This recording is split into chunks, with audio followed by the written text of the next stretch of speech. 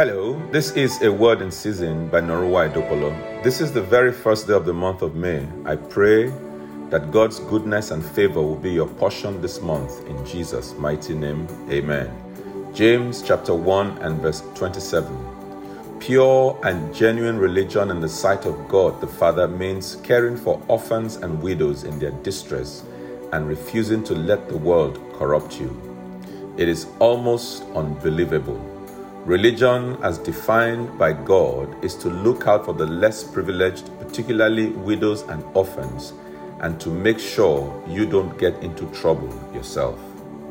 What a wonderful world this would be if more of us practiced this more of the time. But what do we find? More often than not, we oppress, we cheat, we take advantage of the less privileged, we fight, and sometimes we even kill in the name of religion.